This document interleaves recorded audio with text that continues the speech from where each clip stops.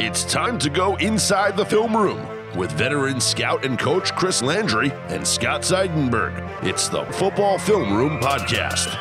Hello and welcome inside the Football Film Room alongside veteran scout, coach, and consultant. Back from the Senior Bowl is Chris Landry from LandryFootball.com.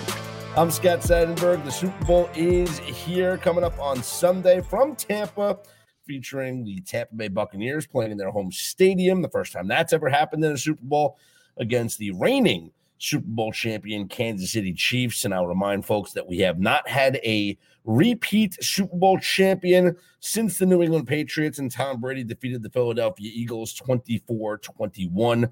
There have only been 7 repeat champions, and the Kansas City Chiefs look to make it number 8. Chris, there's so much that goes into this game for me in terms of handicapping it from a betting perspective. It's the hardest game I've ever had to deal with, especially this season.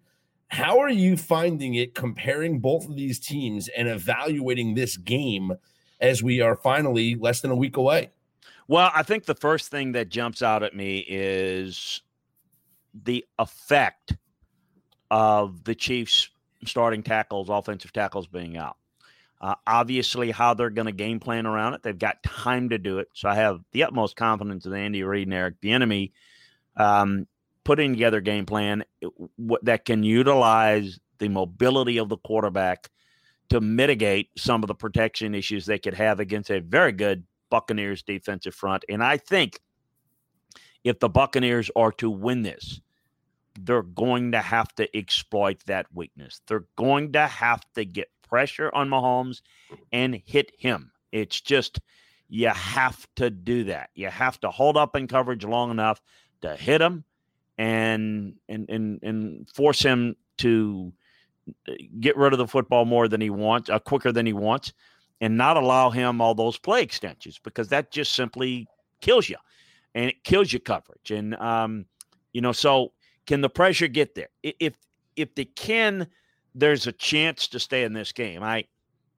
I think that in studying the Bucs, while the storyline is Tom Brady being there again for the 10th time, there's no question that team is there because of the defense. Absolutely. And because Brady and he look, he had 3 turnovers last week's games, but he's not played what I'd call a clean Brady game. But he has held them together in pivotal moments to allow other parts of the team to win it.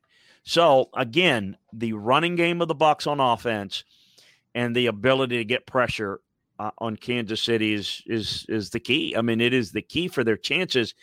If they can't take advantage of that, I don't know that this game is going to be that close, because I do think there's a decided advantage for Kansas City in every other area. And my hope from a viewing standpoint that it is a close game with the lot to be decided in the fourth quarter.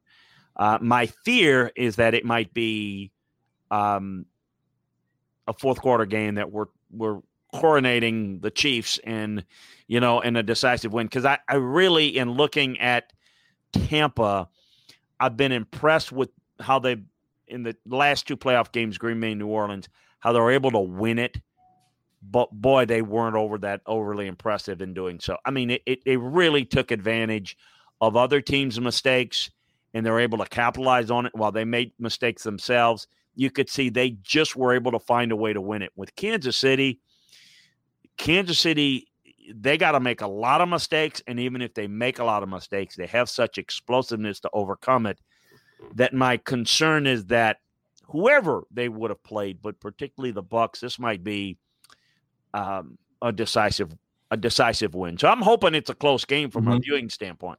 Well, you mentioned the tackles, and I think that's a huge issue for the Kansas City Chiefs, especially going up against this Bucs defense and how good this Bucs defense has played. And that front four got stronger when Vita Vea came back in the postseason. You got Sue, you got Vea, you got JPP. I mean, these guys are playing at the top of their game right now. They get their safeties back, Winfield and Devin White's playing tremendously, Levante David. This is just a very talented defense. A couple of things stand out at me when I look at both of these teams, Chris. And you mentioned if Kansas City doesn't make any mistakes. Well, if you look at net penalty yards for both of these teams on the season, the Kansas City Chiefs are minus 11.8 yards per game, or penalties per game, if you will. Meanwhile, the Tampa Bay Bucks are plus 17. So in terms of net penalty yards, overwhelmingly, the Bucks have that advantage. They seem to be the more disciplined team this year. And we know how big penalties can be, especially in these big games. If there's a defensive holding penalty, we saw it last week, the conference championship game, the Bucks won a game on a defensive holding penalty. Whether it comes down to that or a pass interference, roughing the passer. I know that both of these quarterbacks are elite, but maybe Tom Brady gets a little more leeway with the officials if they see his legs get taken out as opposed to Patrick Mahomes. Maybe a penalty here or there, Chris, could be the difference in this football game.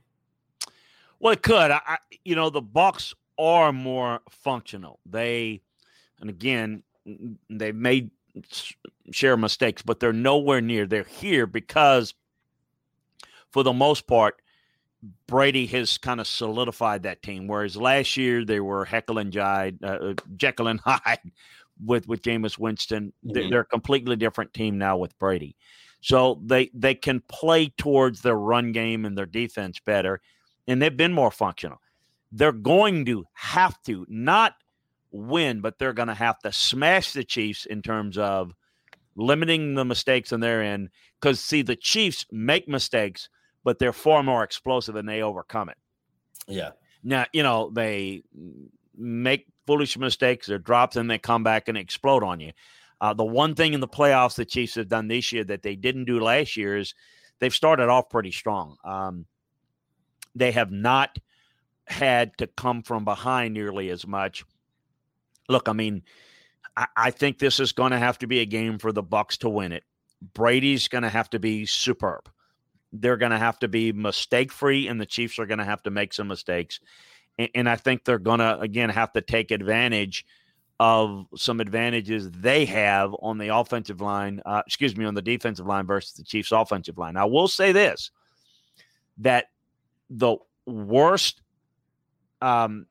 this Bucs offensive line has looked this year was against Kansas City. Mm-hmm. They had their worst graded game this past year, when they played in the regular season. So that's going to have to change because I thought the Chiefs' pass rush was outstanding. That's something that we're talking about on the other side. But if the Bucs can't protect Brady, it's going to be difficult because if we have a repeat performance of that pass rush against the Bucs, Brady can't move, and so where the clear pocket is. Where when you're the advantage would say, all right, wait a minute, the Bucs have a better chance of protecting Brady because they don't have the injuries that the Chiefs have at tackle. But the difference is the Chiefs have Mahomes, and they can design things, rollouts. He can, run a lot of sprint outs and boots. So they have ways to mitigate that more than the Bucs. The Bucs, Brady's a statue. He steps up, and you got to have a clean pocket. So the other thing to keep in mind, I call it the Steve Spagnuolo factor. He has really done a good job against Tom Brady. Let's remind folks, he was the defensive coordinator for a very good Giants pass rush. The NASCAR package and everything, that was under his direction. Yep. And he really schemed up and beat a couple of really good Patriots teams quarterbacked by Tom Brady in the Super Bowl, including the unbeaten one that, right there in Arizona when he did a really good job. So it goes back a while. He's done a really good job. When and a lot of it is the blitz, and I think they're going to see a lot of it. Brady and the Bucs saw blitz only 27% of the times in games that were not played against the Chiefs this year. Chiefs got up to near 35% blitz against. So you're going to see heavy blitz looks, and how well the Bucs are able to protect and pick up that blitz is going to be pivotal. Because one of the thing that Arians wants to do, right, is go deep. So, if you limit the ability to go deep with a lot of blitz looks, then it's going to be incumbent upon Brady to get the ball out quickly and to try to beat the Chiefs with run after catch throws, because you can't go deep when you don't have enough time to go deep.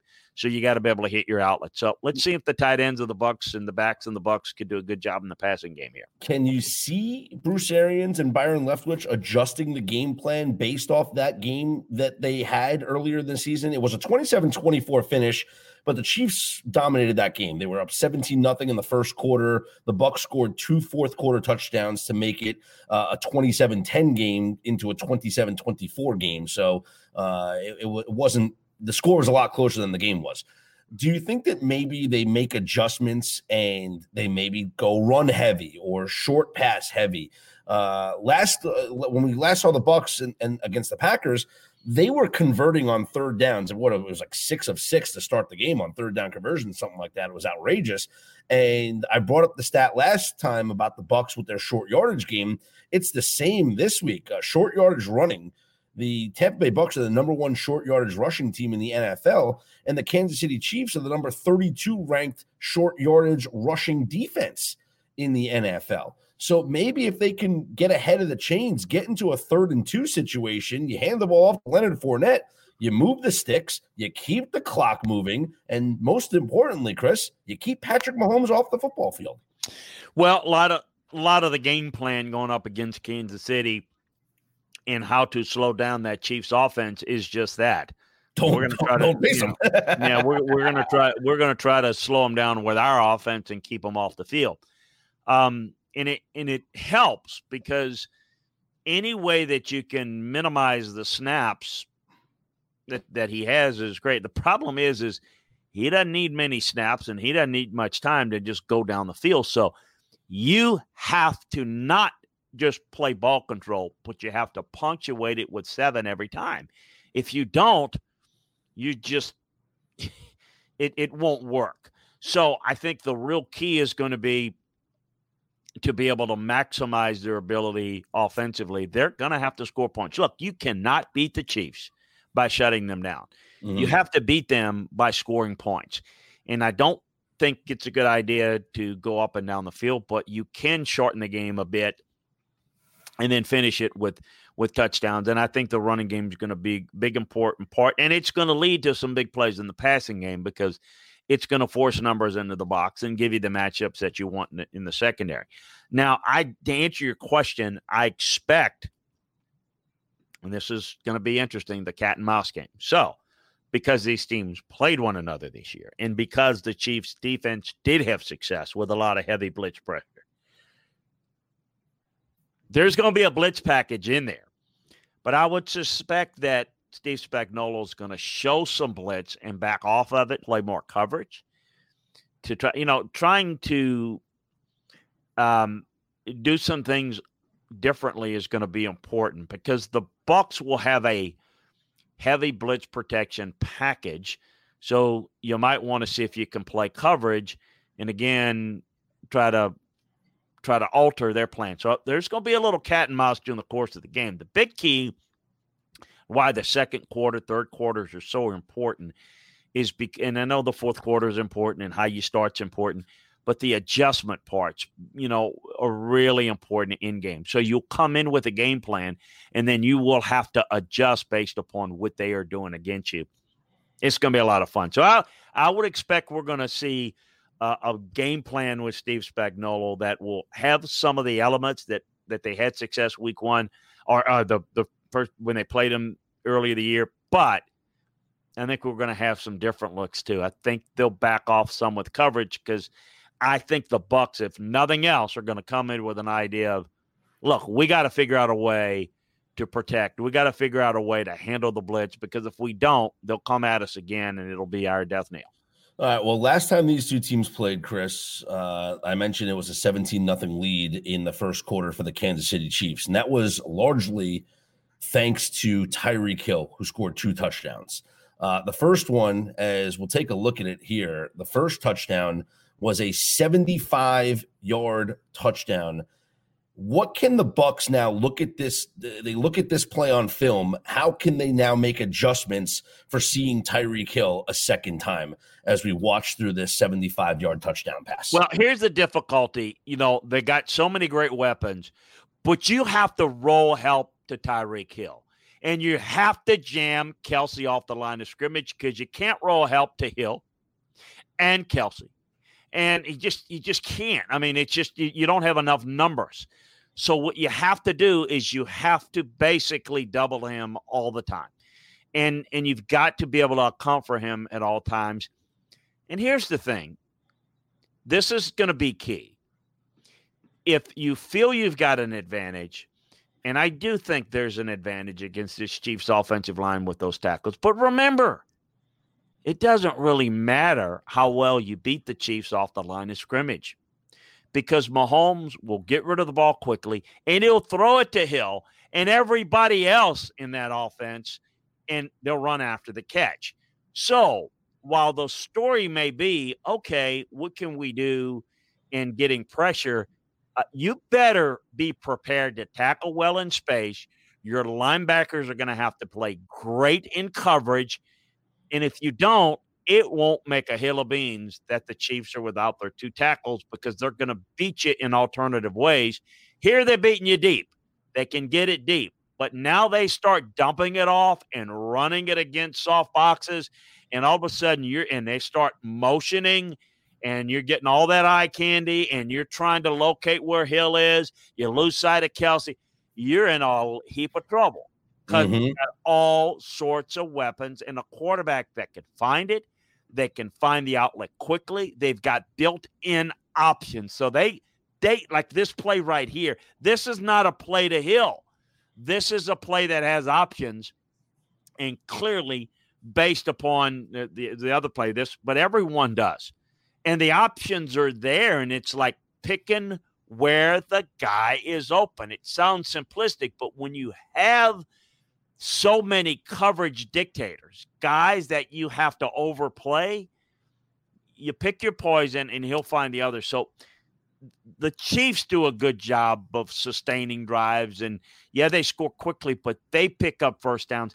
And it could be that they tend to wear down the Bucs defense a little bit more because the ball's going to come out quick. And then if you get a little worn out, and the pass rush can come at you, then all of a sudden, then the tackle play becomes a lot easier job for those guys. So while I think it's an issue, the weaponry that they have, look at that. You got good pressure up front there from the Bucs. This ball still goes deep because the ball comes out quick, and you got Hill beating guys. I mean, look at this. Look at this, from the end zone. I mean, you see the ability.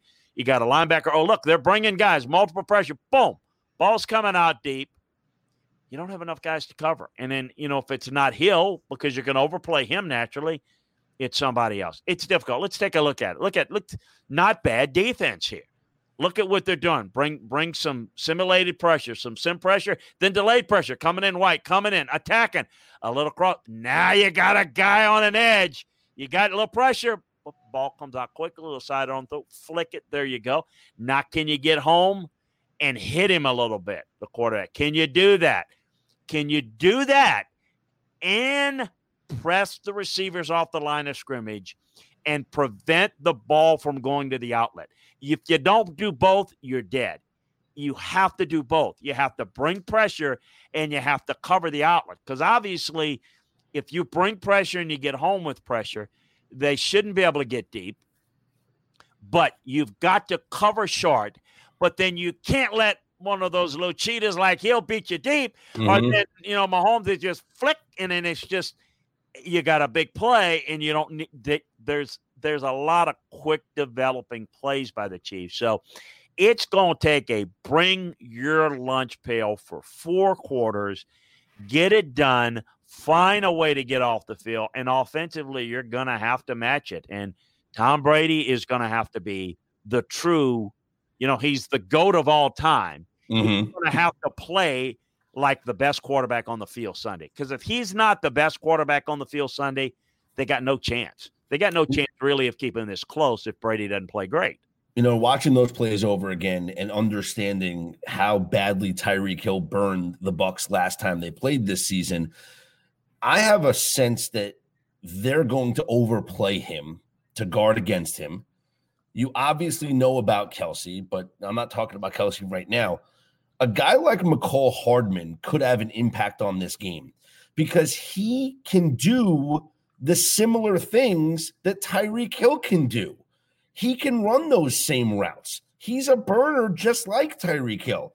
And so if the Bucs defense is going to overplay and take Tyreek Hill out of the play, well, the Chiefs might as well use Tyreek Hill as a decoy and give those routes that Hill would normally run to Mecole Hardman. And then Patrick Mahomes can just pick on the defense that way. Hardeman or Watkins or Robinson or Kelce or Clyde Edwards-Helaire. You're right. Yeah. Hardman or any of the other four. Yeah. You're right. I mean, it could be Watkins or Robinson or Clyde Edwards-Helaire. I mean, Clyde Edwards. Yeah, Clyde Edwards-Helaire is good. Could be big out of the backfield because now, that's a guy that's another receiving weapon. So their issues. All right, what protection? All right, well, again, bring the pressure. We'll just dump it. How many guys you can cover? So you got to get home with pressure, and you got to cover behind it. And in one of these guys we're talking about, you're going to have one-on-one. So you got to win all the one-on-one matchups. You may roll coverage, you may bracket Hill, but that means you're one-on-one against Hardeman that Scott's talking about. Well, okay, you got to win that. You got to win one-on-one in Kelce. Good luck with that because nobody does that. So how do you really can't overplay Kelce and Hill? Then it becomes really easy to hit Hardeman, Robinson, Clyde Edwards-Helaire, because you get Clyde Edwards-Helaire on a linebacker. I mean, Devin White, all you want, and nobody. It's a different world there, and they've got the advantage with the two-way goes, and Devin White's got multiple responsibilities. It's just very, very difficult. You're going to have to be so sound from a Tampa standpoint. You're going to have to tackle so well in space and do that behind good pressure. It can be done. Of course it could be done, and they absolutely can do it. I'm just pointing out how it's going to have to be done. And, oh, by the way, with all of that, they're still going to get some points. They're still going to – of course. You're going to have to win this, Tampa, with your offense. And, again, I repeat, if Brady is not the best – Brady doesn't have to be the best quarterback in the league anymore, but he's going to have to be the best quarterback in this game Sunday. And if he is, then, absolutely the Bucs have a chance because then I think, you can find a way to outscore them and maybe even kind of shorten the game. And as we said, kind of limit some of the possessions that they have. So, look, I think there's a chance that it can be good, but I don't know why I will get into. I just have a feeling this might get out of hand, and I'm hoping it doesn't because I'm hoping it's a really good game. I just think this Chiefs team is quite a bit better, but none of that matters. Mm-hmm. The Bucs only need to be the best in this game. It over the course of the year, I've seen the Bucs get better and better, and I did not buy in that they were a Super Bowl team at any point except for the latter stages where they looked pretty good, even against the Saints and the Packers. They won those. They did a really good job. They did what they needed to do. But unlike Kansas City, when they looked clearly better than who they played, the Bucs didn't look clearly better than the Packers or the Saints. Yeah. It looked like they got it done, and that's that. And maybe, again, I just think they're dealing with a different animal. They're going to have to play better than they have at any point during this year. Yep. And the Chiefs are going to have to be off their mark. That's what I think has to happen. And it can happen. I've seen it happen. Well, we'll see if it can happen here. We certainly know that the Bucs aren't going to win this game kicking field goals. No. So when they get into the red zone, they're going to have to convert it into 7. Well, if you look at some numbers here, the Tampa Bay Bucs are the number 5 red zone offense in the NFL. The Kansas City Chiefs are the 32nd worst red zone defense in the NFL. That's a good stat if you're looking at the Bucs being able to convert those possessions into touchdowns. Some other stats here that I'll throw at you, which could get really interesting here. Let's look at the other way around. The Chiefs are the 10th ranked red zone offense. The Bucs are the 19th ranked red zone defense. Short yardage rushing offense. I mentioned that already. The Bucs number 1, the Chiefs 32nd defense. The Chiefs are the worst short yardage rushing offense, believe it or not, in the NFL. 32nd ranked rushing offense. The Bucs are the 21st rushing defense. Here's an interesting number. First quarter point differential. And last time these two teams played, the Chiefs went up 17-0. The Tampa Bay Buccaneers have been outscored by 12 points in the first quarter of football games this year. They're a minus 12. The Kansas City Chiefs have outscored their opponents by 24 points in the first quarter, Chris. Yeah, a couple of things. The Chiefs, they don't seem to be fazed by leads or deficits. I mean, it's like, they're up on Cleveland, they're going to put them away, and then, Cleveland works their way back in, and they got to go out and take care of business. And then they're down, they come back. So this will be interesting. Obviously, I would not advise or recommend that anybody, particularly Tampa, get down in this game. But I think you just keep plugging away here. I think that, again, the Chiefs will give you something. I describe them a little bit like a cat playing with a toy mouse. I mean, it's kind of like, they can kind of juice themselves up.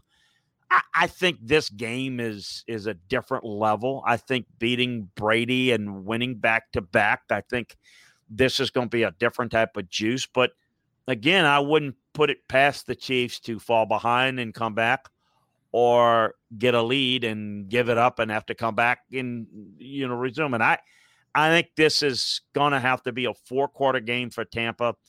And the difficulty is if you get behind in the game, if you're Tampa, then it becomes very little margin for error. Then you're relying on Kansas City to kind of give you some gifts here, and you don't want to ever be in that situation. So, look, I just think there's a lot more advantages that Kansas City has in this game from an explosiveness standpoint, and I do think that the things that you mentioned that are pivotal to me, I think that red zone. The Bucs are going to have to score touchdowns. You mentioned it. Field goals are not going to get it done. I mean, you got to get 7. And the Chiefs find a way to do a really good job and of finding a way to score 7 too. They, again, with all their weapons, and they get you spread out and they can run, and the quarterback can run. Now, the one thing, with Tampa is they're not going to run unless it's short yardage, Brady into the end zone. So you got to defend Mahomes in the red zone because he's another runner. And so you got it spread out and you can dump it off and, you get everybody spread out and now you've got a soft box. You can run it, got creases, and boom, there you go. That's not going to be with Tampa. Tampa's going to have to find really good matchups in the red zone, and Brady's going to have to be on point, which there's no reason to think he won't be. Brady has played well, but the mistakes that Brady had, like a couple of the turnovers in the last couple of games, that can't happen this week. You can't give this Chief offense that much of a chance and win it. So I'll say this again. If Brady is the better quarterback, if he's playing not only a clean game, but a typical Brady great game, yeah, absolutely, game on. It's got a good shot. If they don't have that, it's again,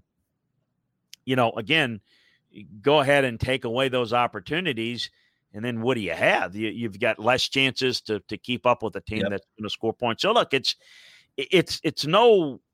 formula's pretty simple to understand.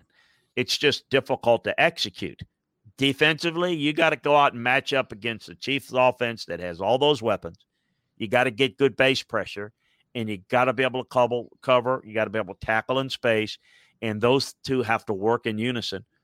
And offensively, this is going to have to be a great game for the Bucs. The receivers, drops can't be there. Evans is going to have to be great. I mean, all those guys are going to have to be on point. You can't have the drops. You can't have the mistakes. Nope. You can't have the turnovers that got you by Green Bay and New Orleans. I don't think that gets you by Kansas City. In fact, if you have it, I think everyone's going to be turning the channel in the fourth quarter, I'm afraid. Because, I think it could get out of hand if they play that way. So, clean game. I won't say this game's evenly matched, but there is a scenario, and we're pointing it out how it could be close, and maybe even the Bucs win it. Well, here's another Super Bowl factoid here. Since 1980, teams that score 27 or more points in the Super Bowl are 29-4 in those games. The Kansas City Chiefs, Chris, have scored 27 or more points in 40 out of the 53 Patrick Mahomes starts this year. They score. You can lock them in for 27 whenever they play. Comparing both of these teams, it's interesting because both of them faced each other's division this season. And so if you look at the common sites of those games and common opponents, right, and factoring in Tampa Bay playing at New Orleans for a third time in the playoffs, the Bucs went 6-0 against those common opponents. The Chiefs went 5-1. If you look at the playoff teams that these two teams have faced, the Bucs have played 5 playoff teams. They did not do straight. They did not do so well against them.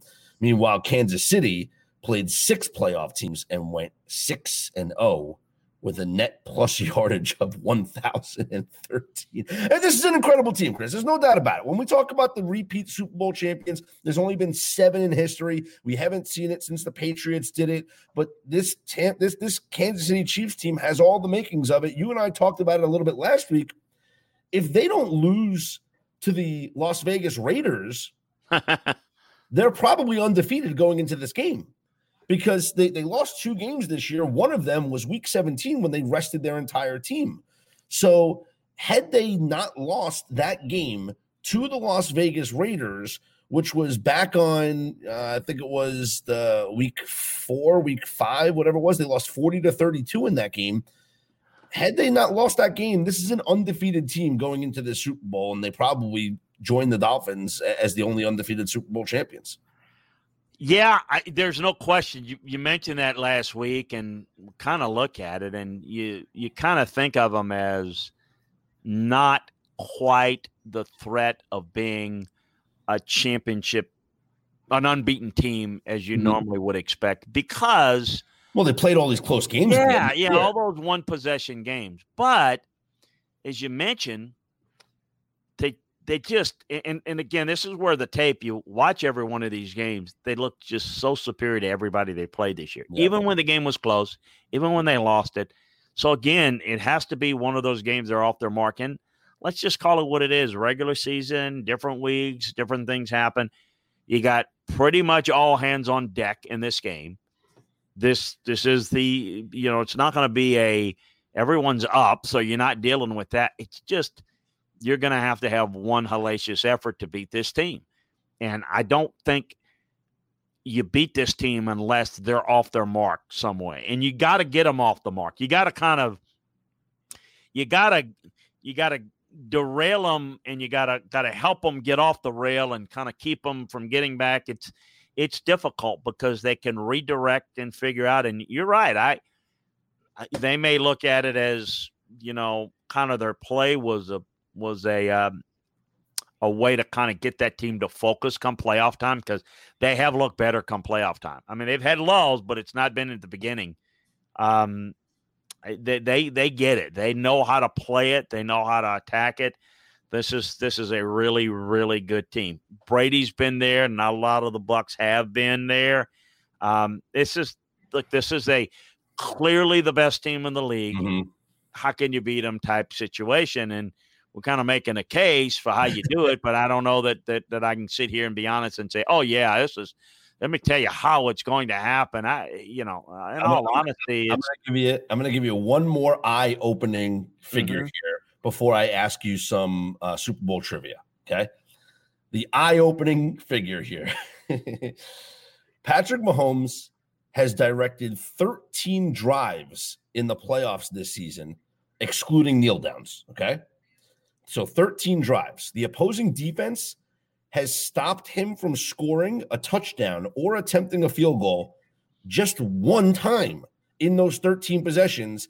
And that happened in the first quarter against Buffalo, the first drive of the game, when Tyreek Hill dropped the beautifully thrown pass 40 yards down the field, or else they would be a perfect 13 of 13, either scoring a touchdown or attempting a field goal in the playoffs this year.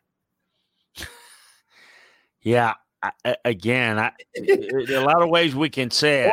Being a punter on the Kansas City Chiefs is the best job in the world. You never have to see the field. No, yeah. I mean, I think that there's absolutely, there's, and again, so I think saying that they're good is look, I mean, there's no question that they are. How do you stop them? And again, that's the real key, because it's not, okay, boy, it can't be stopped, it's over. No, there's always a way to do it, but you're going to need a little help. You're going to need them to be off their game. And I've always said it. Look, I use the basketball analogy. Great shooting teams can have a bad shooting night. Yeah, you get cold, yeah. Mm-hmm. Drop some balls, some tip balls. Sure. Bucks are going to need some breaks, but they're going to need to create some of their own breaks. So this is a good team. This is a good Bucks team. They've earned their way there. You brought out some stats, mainly, the Chiefs. It shows their dominance in how they've been good. The Bucks, a little bit misleading, because this Bucks team is a lot better than the Bucks team was in the early part of the year. They've got progressively better. Yeah. So, they can do things, but again, it's not like they've dominated anybody in the playoffs. It's been more about, they took care of business. They did what they needed to do. And I think going forward, we need to look at them and say, all right, look, have that clean game, yet find a way offensively. And generate turnovers. Like they got turnovers against the Saints. They got turnovers against the Packers. Absolutely. Find a way, win that turnover battle.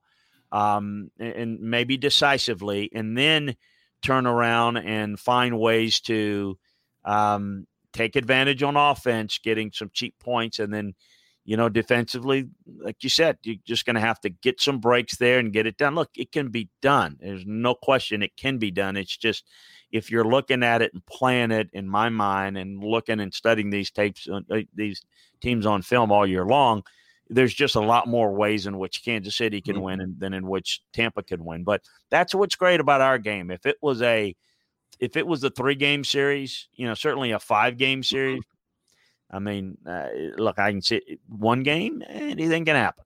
Anything can happen. All right, let me see how well you are with your little trivia knowledge here. Tom Brady is just the second quarterback to win a championship game in both the AFC and the NFC. Joining who?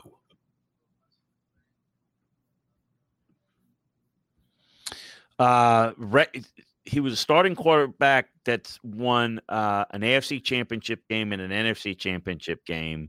Mm-hmm. You want the teams? Yeah, give me a team. Dallas and Denver. Craig Morton. Craig Morton. Craig Morton. Yeah, I was thinking about Craig Morton. Yeah, Craig won. He did. Yeah, Craig Morton.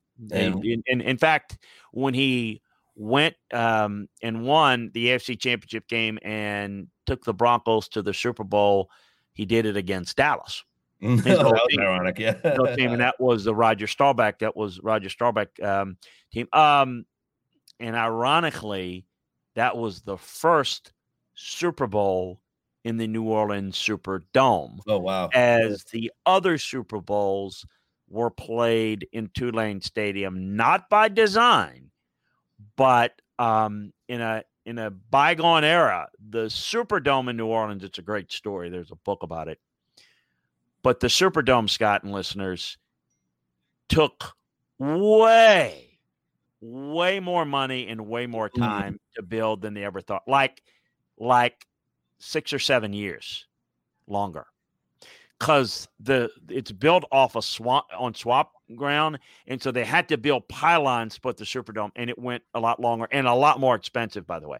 So, and the Super Bowl was rotated in those days between the Coliseum in Los Angeles, the Orange Bowl in Miami, and the in New Orleans. And again, they did have one there, and they actually had one in Rice Stadium in Houston. In fact, the Steelers-Vikings game was there.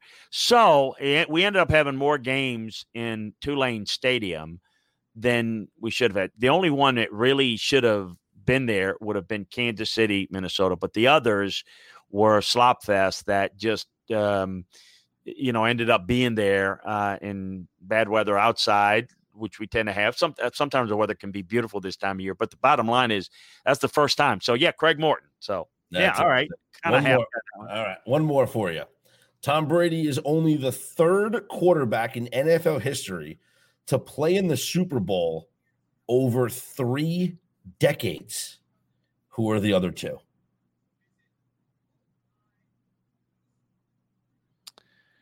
Let's see. Let me try to figure out the decades.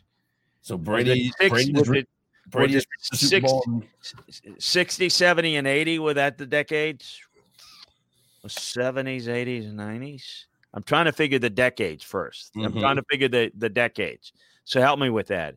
Is it 60s, 70s? I will give you a hint. Not the 90s. 60. So is it in 90s would be Brady. So Brady was 90s, 2000s, and 2010. Okay, so it would be. So is the 3 decades 60s, 70s, and 80s? Or Brady was 2000s, 2010. No. The other one. Yeah, the other ones would be 60, 70, 80, I think makes sense. And the other one might be earlier or same time. Let me see.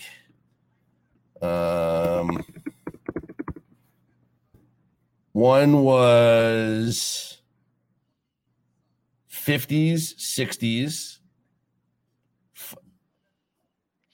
Okay. Actually, might be 40s, 50s, 60s. Otto Graham? No. You're not talking Super Bowl history now, folks. He's talking about championship history. Because Super Bowl is Super Bowl. So it would be Super Bowl was only the first Super Bowl was 67. So like 40s, 50s, 60s would be. So maybe it wasn't I'm thinking football championship. So okay, yeah. So I'm thinking Norm Van Brocklin. Norm Van Brocklin. So that was pre-Super Bowl. Norm played Norm would have been late 40s. Norm was a great quarterback at Oregon. Played with the Eagles championship team, 40s, 50s, and 60s. Yes. And the other one is all pre-Super Bowl. Johnny Unitas would have been in the Super Bowl, the last Super Bowl. He was not in a – oh, yes. You know what? He did play – so 50s, 60s, 70s. Yeah, he did get into – 50s, 60s, 70s Unitas because he won the NFL championship 58, 59. And he went to the Super Bowl, in the Super Bowl III, lost to your Jets. Mm-hmm. You didn't know you were going to be Jets fan back then. You weren't smart enough.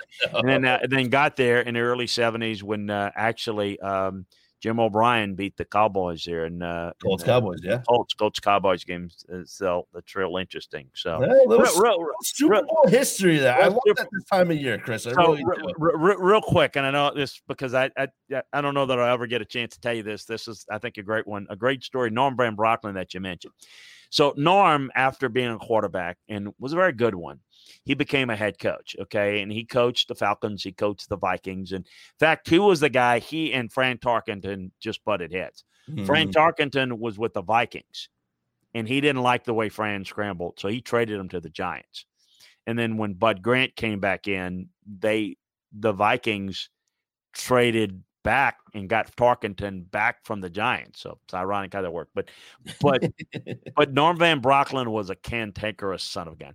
He was known for just chewing up officials. So there's one off season, and the head of there's a speaking engagement. The head of the officials union goes up to Norm Van Brocklin and informs them that one of their officials, guy that they both knew, obviously, had passed away. And they said they were having a collection to help with the burial. And back then, burials didn't cost it wasn't a whole lot. And he says, could you spare $20 for the burial?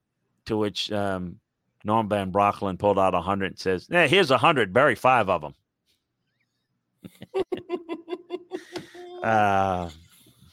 He was a character. There's a story that came out. So anyway, it's not funny, but is funny if you think about it. It wouldn't be funny if it was around, but that was I think there's a little bit of an old wives' tale in that. I can't imagine him literally saying it for somebody that just died, but I can see how that. But that story is promised. Oh yeah, people tell you all along that happened. Anyway. So the last time a non-quarterback won the Super Bowl MVP, that was not that long ago. The last non-quarterback to win the Super Bowl MVP. Well, you know what? I'm not just a couple years ago. Very, very recently. Let's see here. Okay, so gosh, I'm 2 years ago. We had 2 years ago. Who's in the Super Bowl? I'm trying to think. That would be Tom Brady. Tom Brady and the Rams. And the winner of that MVP award was Julian Edelman. Julian Edelman. Okay. No, I'd actually forgotten that. I completely not that. Oh yeah, I remember. No. But the last time the Bucs won the Super Bowl, the MVP was a defensive player. I believe it was Derek Brooks. No. Oh, was it Rondé? Dexter Jackson. Oh, Dexter had the. Oh, he had the pick six. That's right. That's right. Defensive player won the Super Bowl. So if you're thinking about Super Bowl MVP picks, obviously, Mahomes will be the favorite if the Chiefs win. But if you're looking at, hey, Julian Edelman won 2 years ago, maybe Tyreek Hill, maybe Travis Kelce, or if the Bucs win the Super Bowl and you don't want to pick Tom Brady, well, hey, the last time they won, it was a defensive player. Maybe this time it could be a defensive player. When you go back and think of MVPs, very often it's not the guy that played the best. No. It's like I had a good friend. Peyton Manning did not deserve the Super Bowl MVP the first time they won. I love him. I a good friend that James Washington, who was a character in and of itself, but he was on the Cowboys, 37. He 1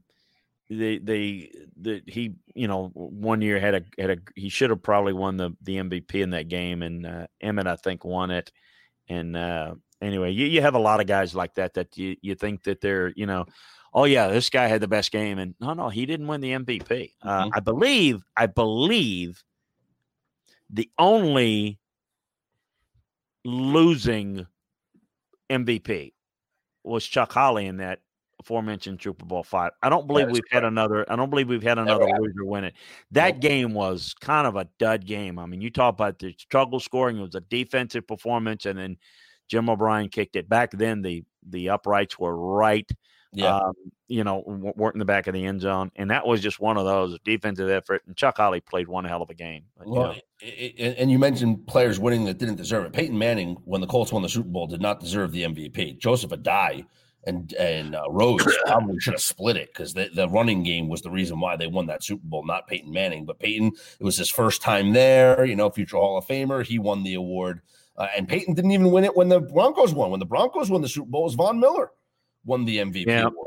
So, hey, defensive players, you have Von Miller. Malcolm Smith won the award with the Seahawks as a defensive player.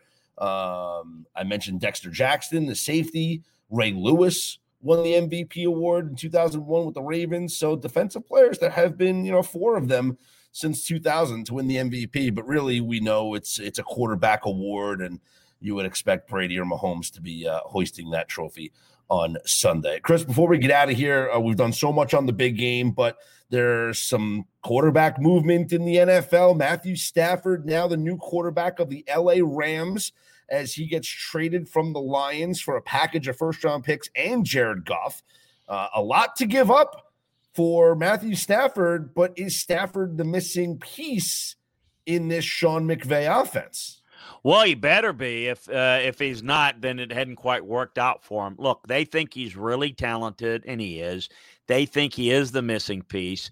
They think that he can do for that offense what they see an Aaron Rodgers or Josh Allen or Patrick Mahomes can do. And right now they don't feel like they've got that. They feel like they've got a lot out of Jared Goff, as much out of Jared Goff as they can get. Now, the reality, Scott, is that, look, they put a lot of money in Goff, and now they're basically admitting a huge mistake. So they moved on from him. But I understand what they're doing. And then from Detroit's standpoint, look, Stafford wanted to move on. They haven't won with Stafford, not in my opinion because of Stafford, but because they haven't put a really good team around him. They've got to do more. And they've got basically what they have is they've got a team that's in a rebuild. They've got draft picks, so they're trading it for the picks, but they get Jared Goff, who they could get out from under that contract after 1 year without a lot of okay. But so if he turns out really good, well, great. But I still think they're going to be thinking quarterback. So he's a bridge quarterback, but they get some picks and then get out from under that contract in a year. Makes some sense. And pretty obviously Brad Holmes, who's with the Rams, has some background and feels good about Matthew Stafford. Yeah. So I think all of that contributed greatly towards getting the deal done. And I put a piece on it today about who was really in on it. And on LandryFootball.com, you can check that out. But you can kind of see what Carolina offered and what Denver and Indianapolis and San Francisco, despite them denying it, they were all in on it. But in the end, they got a little bit more because from the Rams, because more into the future. Now, and I keep in mind when people, and you know this guy, but when people start talking about, is this guy worth these 2 picks and that 2 picks and first round, remember it's where they are. Yeah. It's where the picks are. The first pick, the 10th pick, the 20th pick, the 30th pick are all different picks in each round that correlates to different value. So absolutely, it's going to be interesting to see how this plays out. I am curious to see what happens, if anything. Now the watch is on Deshaun Watson. They're not going to trade him. We'll see. Maybe they won't. Maybe they will. If they will, exactly what it's going to take. What's going to happen, let's say, if you are the Jets and you've got, a young quarterback. I think that, first of all, if they were to trade with the Jets or Carolina, any trade for the Texans would require the quarterback to be involved, Darnold or Bridgewater. Yep. And then, if you're the Jets, then do you want to give up all that draft capital? Mm-hmm. Or do you want to, build around what you have? Interesting decisions that's going to play out. Well, we'll be glued to LandryFootball.com for all of that. And, of course, all the latest on the big game this Sunday. Head to LandryFootball.com for the film room preview, and then the breakdown after the game is over, of course. And you keep it locked in right here to the Twitch channel, twitch.tv/Chris Landry Football for all of our offerings in as we get ready for the big game on Sunday. If you want to listen to this show in podcast form, you can download Landry Football's conference call wherever you get your podcasts from. But join us on it live every single Tuesday. We're here 6:00 Eastern time.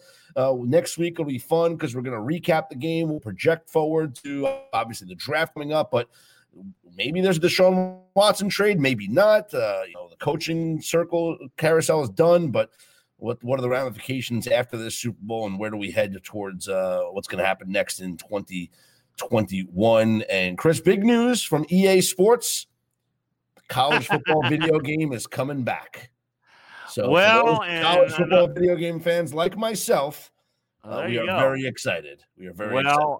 And I'm excited for you guys, and I can't say that I can add much more than that other than I'm excited for you guys. Yeah, listen, I've been a solid recruiter for several years now in the video game. I go into the kids' homes, I sit on the couch, and I tell the parents exactly how I'm going to take care of their son and how my school is a path to the NFL, and that's whatever program I'm leading. By the way, did you see that Nick Saban recruiting video that got leaked online? If I was Nick Saban, I'd rescind that kid's offer, by the way. I don't know how that got out. If it was, if it was something that, the parent did or whatever, but yeah, no, it's, but I can tell you though, it kind of really shows. I've been a party to that and seen how that works. So, that's pretty much what he does. Well, I was ready to run through a wall for him, so that it worked on me. Yeah. Well, follow Chris on Twitter at Landry Football for all the latest breaking news and analysis. You can follow me at Scott's On Air, and we'll be back with you next week with a new edition of the Football Film Room right here on twitch.tv/Chris Landry Football. And Chris, enjoy the big game. Eat all the food you can, and we'll see who comes out on top. All right. Look forward to it. Enjoy it out there, everybody.